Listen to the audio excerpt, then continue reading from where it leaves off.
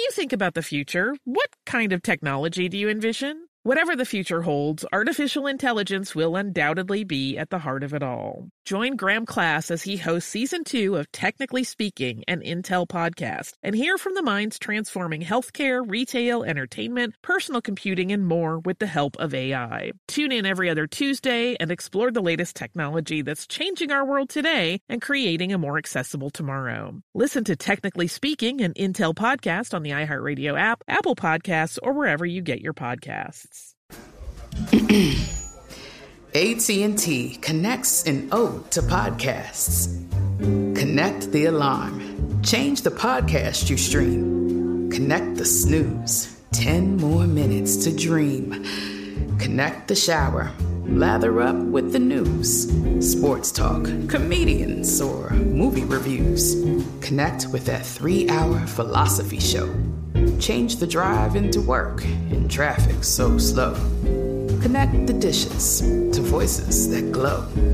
Thank you to the geniuses of spoken audio. Connect the stories. Change your perspective. Connecting changes everything. AT&T.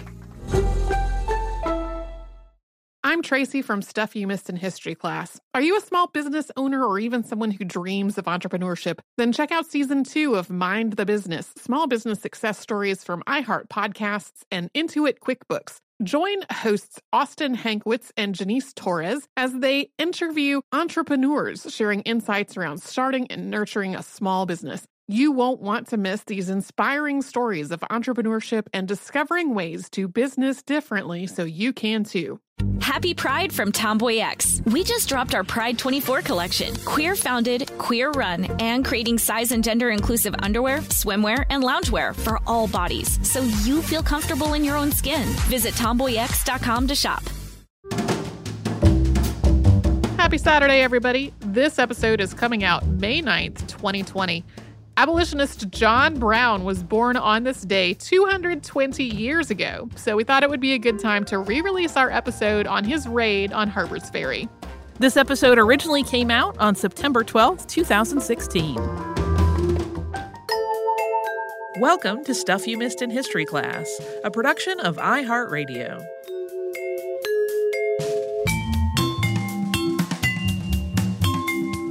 Hello, and welcome to the podcast. I'm Tracy B. Wilson. And I'm Holly Fry.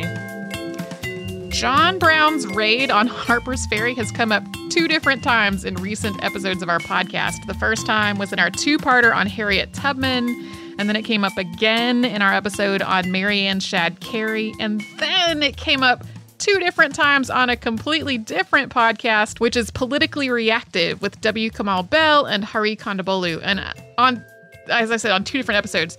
Plus, we've had a ton of listener requests to talk about this one as well, so it seems like it's time for the world to have an episode on John Brown's raid at Harper's Ferry. There you go. For background, John Brown was born in Torrington, Connecticut on May 9th of 1800. His family were strict Calvinists, and John's father, Owen, was a white abolitionist who believed fervently that holding people in bondage was a sin against God. In 1805, Owen moved the family to Hudson, Ohio, where he became deeply involved in the town's efforts in the Underground Railroad, including sheltering escaping slaves in the family's barn. There are still a bunch of houses in Hudson that are still existing that were tied to the Underground Railroad, and when you read the descriptions of them, his name comes up over and over and over again. In 1821, John Brown married Diantha Lusk, with whom he would have 7 children before both she and their 7th child died in 1832. Then in 1833, Brown remarried Mary Day, who at that point was 16, and the 2 of them would have another 13 children. There are also several sources that say they adopted a previously enslaved child and then raised that child as their own as well. Brown approached parenthood in a way that was both strict and austere, including some corporal punishment that could be described as cruel. In 1837, at the memorial service for anti-slavery newspaper publisher Elijah Lovejoy, who had been murdered by a pro-slavery mob, Brown made a public vow. He stood before the congregation and said, quote, "Here before God, in the presence of these witnesses, I consecrate my life to the destruction of slavery." This devotion to ending slavery and his Calvinist upbringing would eventually combine into a complete and utter certainty that he was predestined to bring about slavery's end. It was a while before he really put that belief into concrete action, though. He and his family moved around a lot, and during his life, Brown would live, among other places, in Ohio, Pennsylvania, Maryland, Kansas, Massachusetts, and New York. He also moved from job to job, doing everything from farming to land speculation to trading wool to try to earn his money. And for the most part, these efforts to make money were not particularly successful. And in 1842, he even wound up in federal court as he went through a bankruptcy, partially brought on by the Panic of 1837. But as has been the case with some of our other podcast subjects, including Bronson Alcott and Harriet Tubman, he didn't let a lack of money stop him from trying to put what he did have towards causes that mattered to him. These efforts in many cases were ambitious. For example, Brown wanted to expand the Underground Railroad into what he called the Subterranean Passway, and this would be an enormous effort that would take advantage of the remote and difficult terrain of the Appalachian Mountains to extend the Underground Railroad's activities beyond the border states and into the Deep South. Under this plan, a small group of operatives would raid plantations, liberate the people enslaved there, and then guide them into the mountains where they could be secreted north. He hoped to free hundreds of thousands of slaves in this way, but the Subterranean Passway wasn't just about freedom. As part of this plan, some of these liberated people would become part of an armed fighting force of free black people who would forcibly end slavery in the South by raiding plantations and robbing slave owners of their power and their workforce. Although a lot of people remember the abolitionist movement in the United States as being relatively nonviolent, Brown's focus on armed resistance was not unique. So running parallel to the abolitionists who did things like write essays and deliver speeches and work for legal reforms and help enslaved people liberate themselves, there were also radical abolitionists who thought that violence would be required to bring slavery to an end. For example, John Brown was one of the people who had helped fund David Walker's Appeal, which was published in 1829. Walker was a free black man from the South, and his work, Appeal, was a radical anti-slavery document that called for enslaved people to rise up against their owners. He wrote, quote, "They want us for their slaves and think nothing of murdering us. Therefore, if there is an attempt made by us, kill or be killed. And believe this, that it is no more harm for you to kill a man who is trying to kill you than it is for you to take a drink of water when thirsty." Brown was also connected to Henry Highland Garnet, who had been enslaved from birth before escaping with his family at age 9. Garnet gave a speech at the National Negro Convention in 1843 that became known as the Call to Rebellion. In this speech, he said, quote, "You cannot be more oppressed than you have been. You cannot suffer greater cruelties than you have already. Rather die freemen than live to be slaves." For Brown's part, his belief that violence was required to bring an end to slavery was tied directly to United States history. Rather than putting pressure on Southern states to put a rapid end to slavery, the Northern states and the federal government had a history of compromises and appeasing slave states in the interest of keeping the South in the Union. One of these was the Fugitive Slave Act of 1850, after which Brown helped found the League of Gileadites, which was a radical organization dedicated to protecting escaped slaves from slave catchers, again, through violent means if necessary. Another act that was meant to appease slave states led John Brown to shift from violent rhetoric to actual violence. And this is where some of the things we're talking about are going to get a little bit gruesome. So just so you know. We will get into that after a brief sponsor break.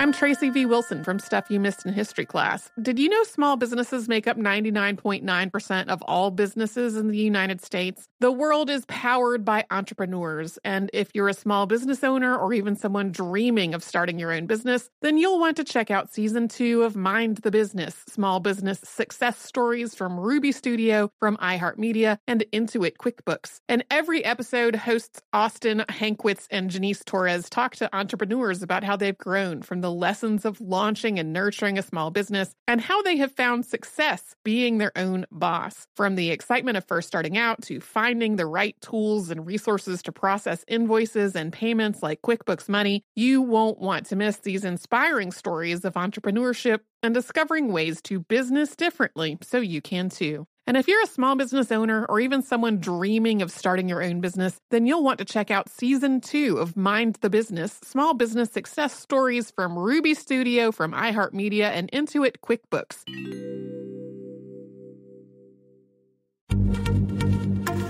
Happy Pride from Tomboy X, celebrating pride in the queer community all year. Queer founded, queer run, and the makers of the original boxer briefs for women, creating sustainable size and gender inclusive underwear, swimwear, and loungewear for all bodies so you feel comfortable in your own skin. Tomboy X just dropped their Pride 24 collection, obsessively fit tested for all day comfort in sizes 3 extra small through 6X. Visit tomboyx.com.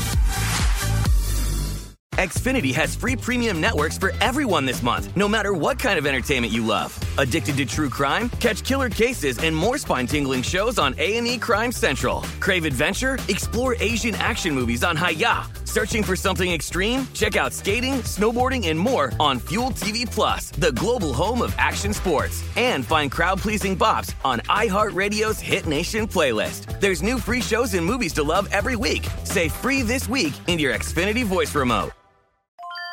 When you think about the future, what kind of technology do you envision? Whatever the future holds, artificial intelligence will undoubtedly be at the heart of it all. Join Graham Class as he hosts Season 2 of Technically Speaking, an Intel podcast from Ruby Studio in partnership with Intel. Explore the future of technology that's rapidly evolving our world today with the help of AI. There is still so much work and research needed to fully understand the power and potential of AI, and Intel is at the forefront of implementing AI in revolutionary technology that's changing the world we live in for the better. In each episode, Graham interviews the minds transforming medicine and healthcare, retail, entertainment, personal computing, and more, while pioneering new uses for AI in these spaces. Tune in every other Tuesday and explore the latest technology that's changing our world today and creating a more accessible tomorrow. Listen to Technically Speaking, an Intel podcast on the iHeartRadio app, Apple Podcasts, or wherever you get your podcasts.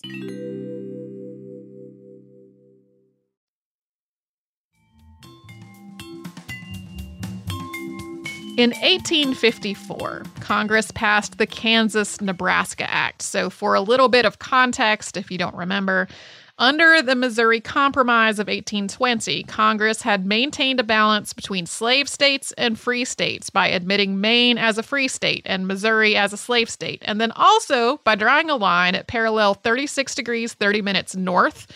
And that was basically a border for slavery. Slavery would be outlawed when new states north of that line entered the Union.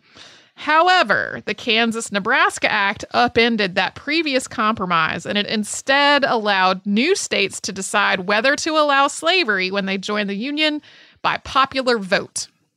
Nebraska is north of Kansas, and most people considered that territory pretty well decided on being a free state when it entered the Union.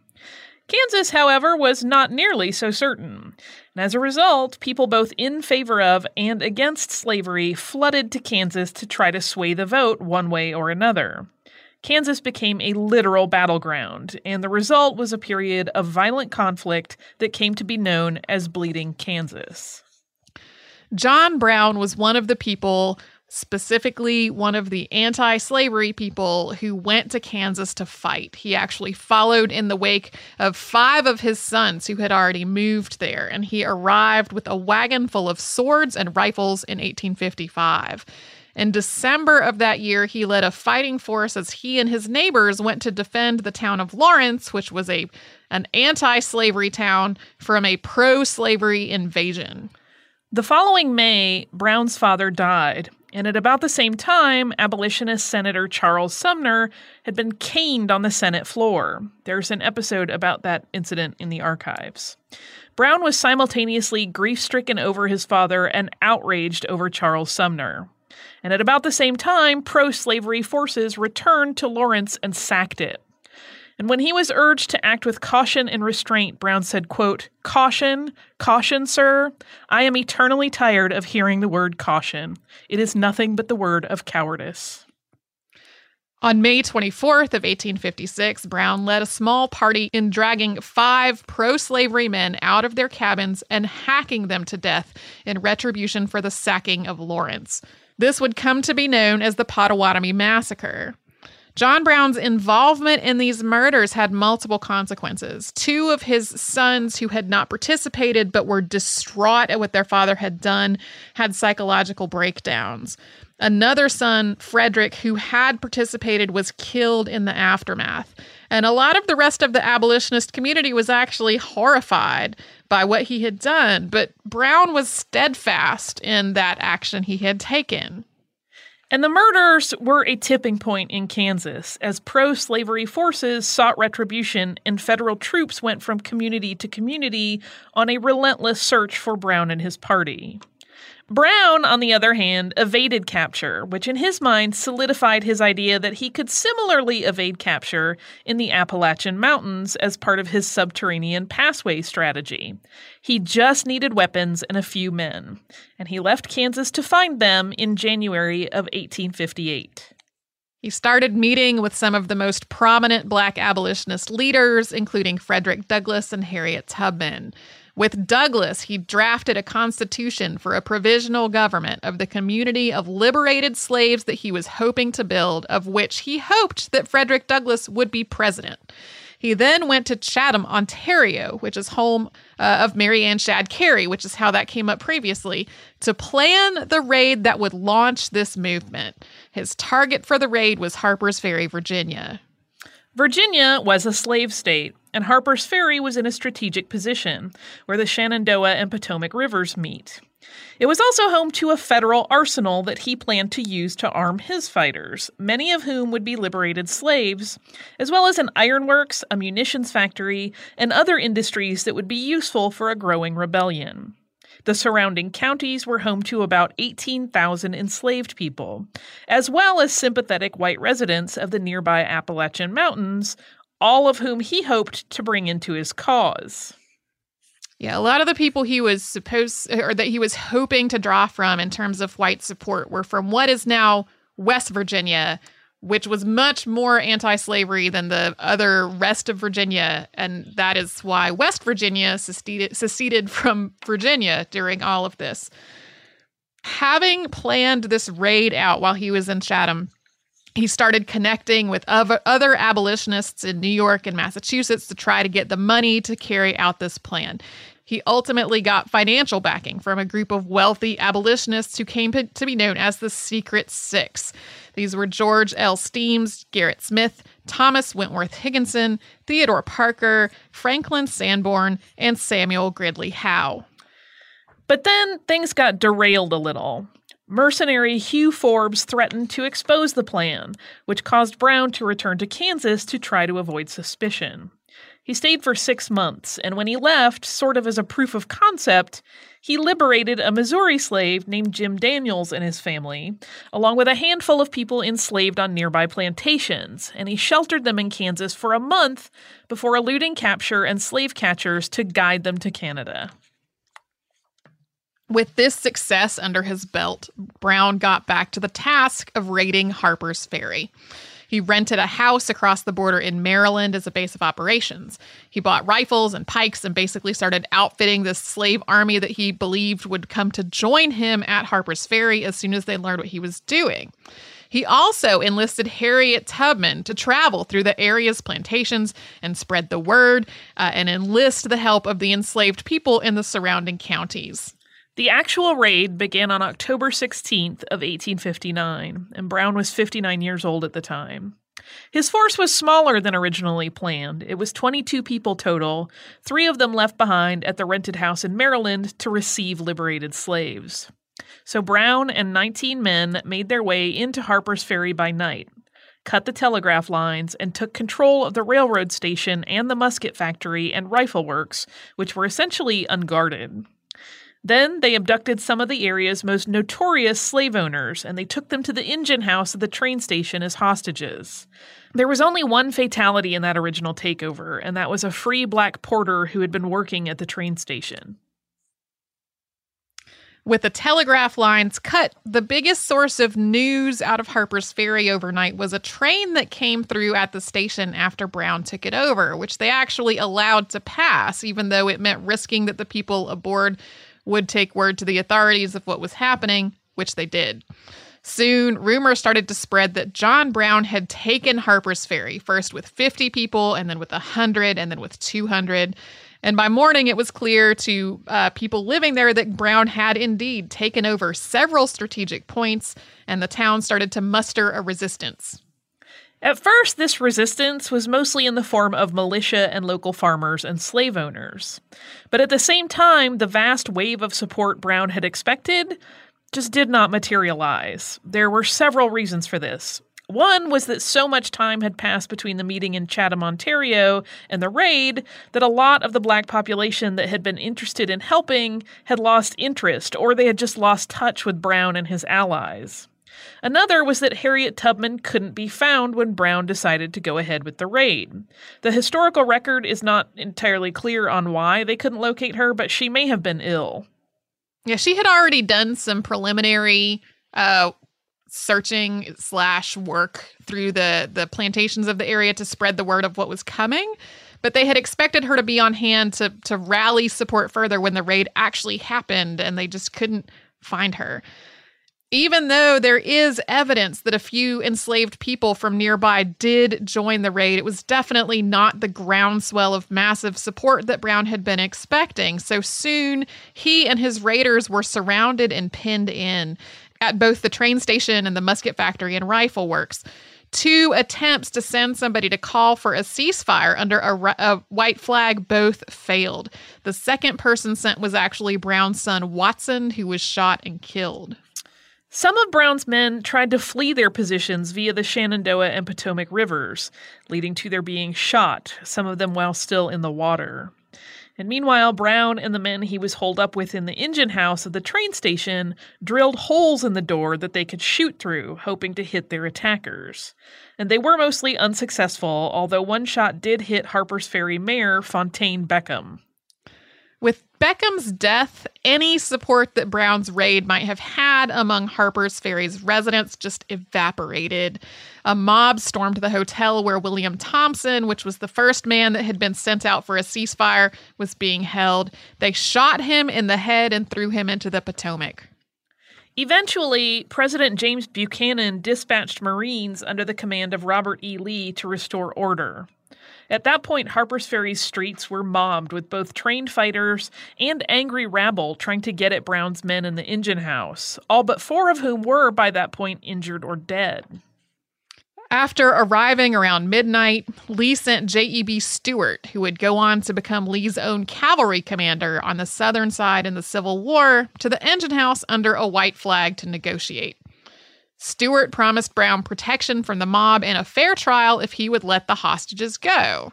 Brown refused. He wanted himself and his surviving men to be allowed to go back to Maryland with the hostages as basically a strategic point, and then they would free the hostages once they were safely back in Maryland.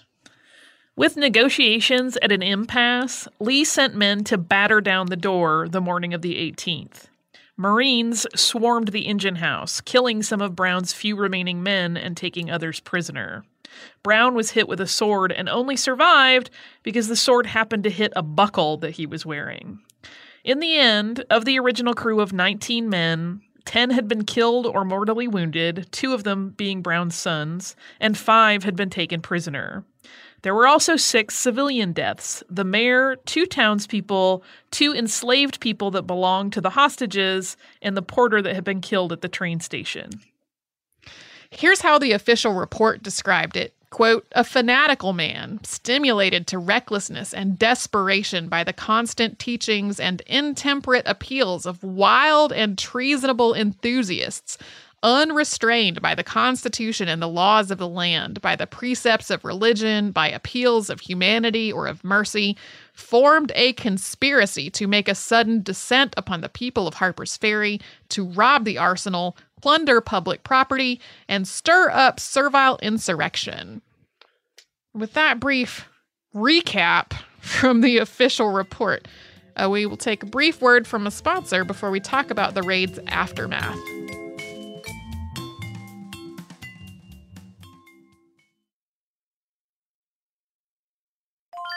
I'm Tracy V. Wilson from Stuff You Missed in History class. Did you know small businesses make up 99.9% of all businesses in the United States? The world is powered by entrepreneurs, and if you're a small business owner or even someone dreaming of starting your own business, then you'll want to check out Season 2 of Mind the Business, Small Business Success Stories from Ruby Studio, from iHeartMedia, and Intuit QuickBooks. And every episode, hosts Austin Hankwitz and Janice Torres talk to entrepreneurs about how they've grown from the lessons of launching and nurturing a small business and how they have found success being their own boss. From the excitement of first starting out to finding the right tools and resources to process invoices and payments like QuickBooks Money, you won't want to miss these inspiring stories of entrepreneurship and discovering ways to business differently so you can too. And if you're a small business owner or even someone dreaming of starting your own business, then you'll want to check out Season 2 of Mind the Business, Small Business Success Stories from Ruby Studio, from iHeartMedia, and Intuit QuickBooks.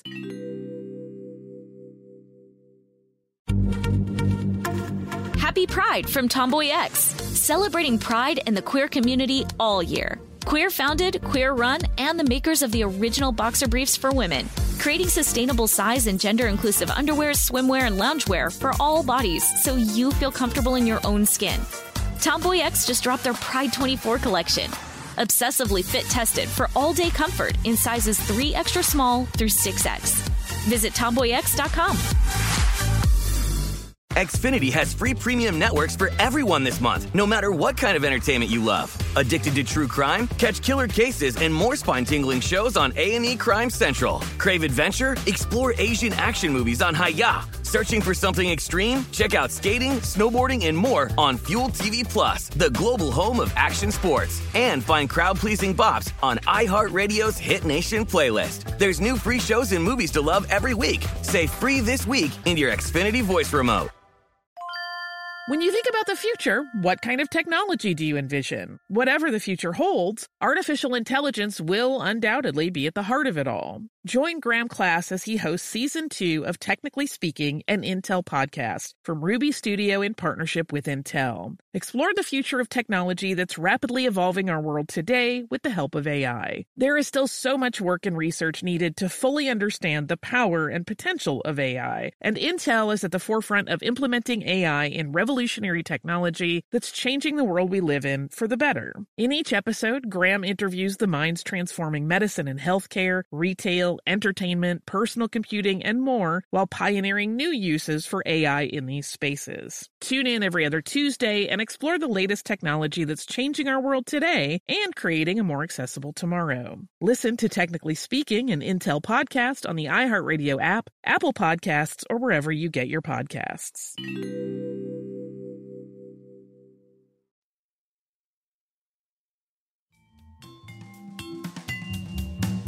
After their capture, Brown and his surviving men were put on trial. The charges were murder, treason, and conspiring with Negroes to produce insurrection. That trial began on October 26th, just 10 days after the raid. All of the men were found guilty, and the penalty for all of the charges was death. John Brown was hanged on December 2nd of 1859. Before his hanging, he handed a guard a note that read, quote, "I, John Brown, am now quite certain that the crimes of this guilty land will never be purged away, but with blood." Among those present were Robert E. Lee, Stonewall Jackson, and John Wilkes Booth. Measured by whether it launched an armed slave resistance that freed thousands of slaves and forcibly wrested control of the South from slave owners, as had been the original plan, John Brown's raid on Harper's Ferry was a complete failure. Measured by whether it launched an armed slave resistance that freed thousands of slaves and forcibly wrested control of the South from slave owners, as had been the original plan, John Brown's raid on Harper's Ferry was a complete failure. But measured by its ultimate effect on the progression of slavery in the United States, it's a completely different story. The same way that those murders of 5 pro-slavery settlers in Kansas that we talked about earlier had sparked a tide of violence there, the raid at Harper's Ferry inflamed passions, tensions, and violence around slavery and the relationships between slave and free states. In many circles in the North, John Brown became a martyr, especially as he was eloquent and steadfast in his denunciations of slavery while on trial. And people doubled down on their efforts to abolish the institution. But in the South, people were terrified. The idea of a slave insurrection was already a source of fear in a lot of the South. And in some places, white slave owners and the rest of the white population were vastly outnumbered by enslaved people. So the idea that these people might unite and violently overthrow their owners was petrifying. The South tried to downplay Brown's raid as unimportant in an effort to dismiss it, while simultaneously being completely horrified at what it could spell for the future. On a more practical level, many parts of the South renewed their call for militia membership and military drills of those militia, so that when the Civil War did begin, those militias that had been created under the idea of fighting a potential John Brown-inspired rebellion if it was necessary were already there and trained and ready to go to war. It was also one of many events that happened in the late 1850s that stoked political passions over the issue of slavery. The Democrats split over the issue of slavery in the 1860 election, with pro- and anti-slavery factions each putting forth candidates for presidency and neither securing a necessary 2/3 majority at the party convention. After a series of efforts to unite the party, the Democratic Party nominated Senator Stephen A. Douglas, while the Southern Democrats nominated John C. Breckinridge, and both Douglas and Breckinridge presented themselves as the official party candidates.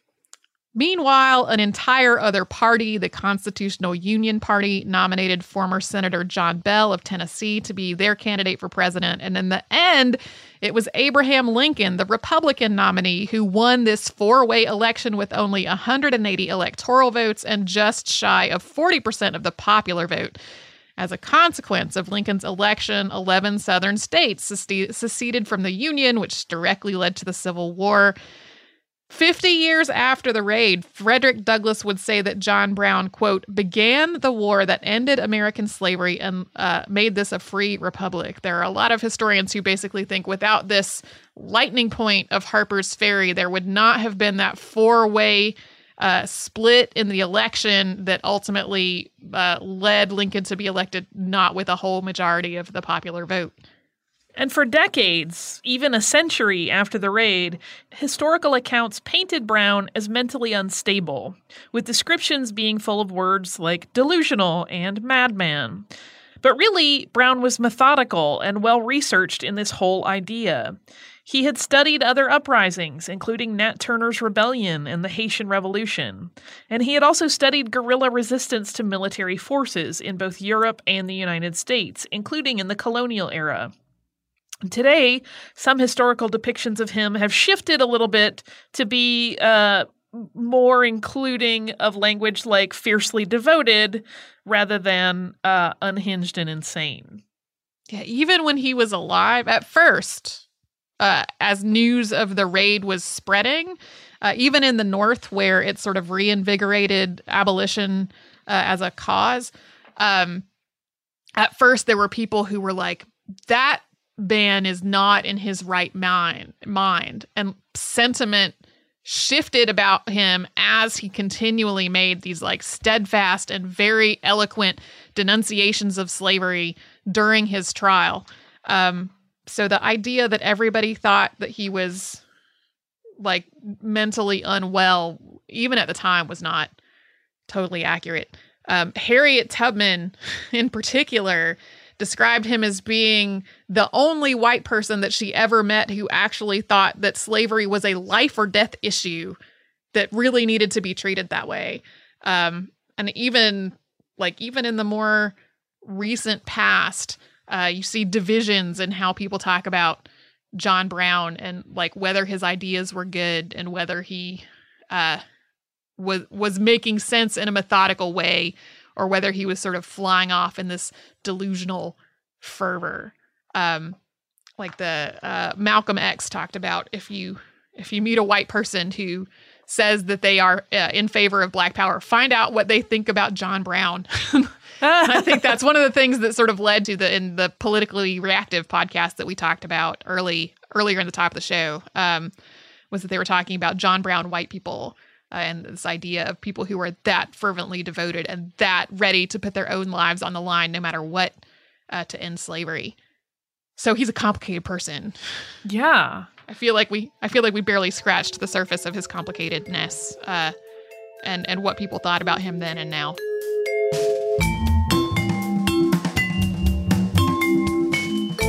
Thank you so much for joining us today for this Saturday Classic. If you have heard any kind of email address or maybe a Facebook URL during the course of the episode, that might be obsolete. It might be doubly obsolete because we have changed our email address again. You can now reach us at historypodcasts@iheartradio.com, and we're all over social media at Missed in History. And you can subscribe to our show on Apple Podcasts, Google Podcasts, the iHeartRadio app, and wherever else you listen to podcasts. Stuff You Missed in History Class is a production of iHeartRadio. For more podcasts from iHeartRadio, visit the iHeartRadio app, Apple Podcasts, or wherever you listen to your favorite shows.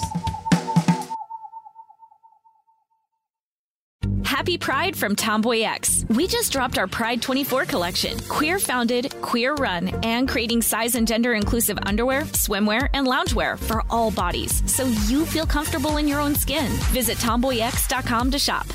Xfinity has free premium networks for everyone this month, no matter what kind of entertainment you love. Addicted to true crime? Catch killer cases and more spine-tingling shows on A&E Crime Central. Crave adventure? Explore Asian action movies on Hi-YAH. Searching for something extreme? Check out skating, snowboarding, and more on Fuel TV Plus, the global home of action sports. And find crowd-pleasing bops on iHeartRadio's Hit Nation playlist. There's new free shows and movies to love every week. Say free this week in your Xfinity voice remote.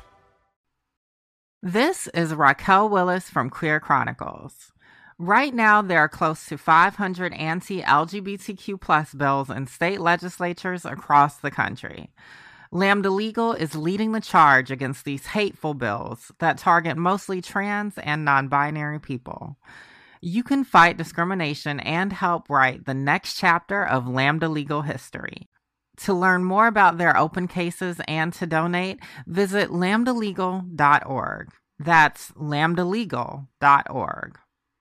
We are the voice of NASCAR. The green flag is in the air, and we are underway. The Great American Race. The Motor Racing Network. NASCAR Cup, Xfinity, and Craftsman Truck Series Racing live on your hometown radio station and MRN or NASCAR.com. Martinsville, Talladega, the Chicago Street Course. We have the side-by-side action and last lap passes for the win. Photo finishes. Ryan Blaney will win. The voice of NASCAR, the Motor Racing Network.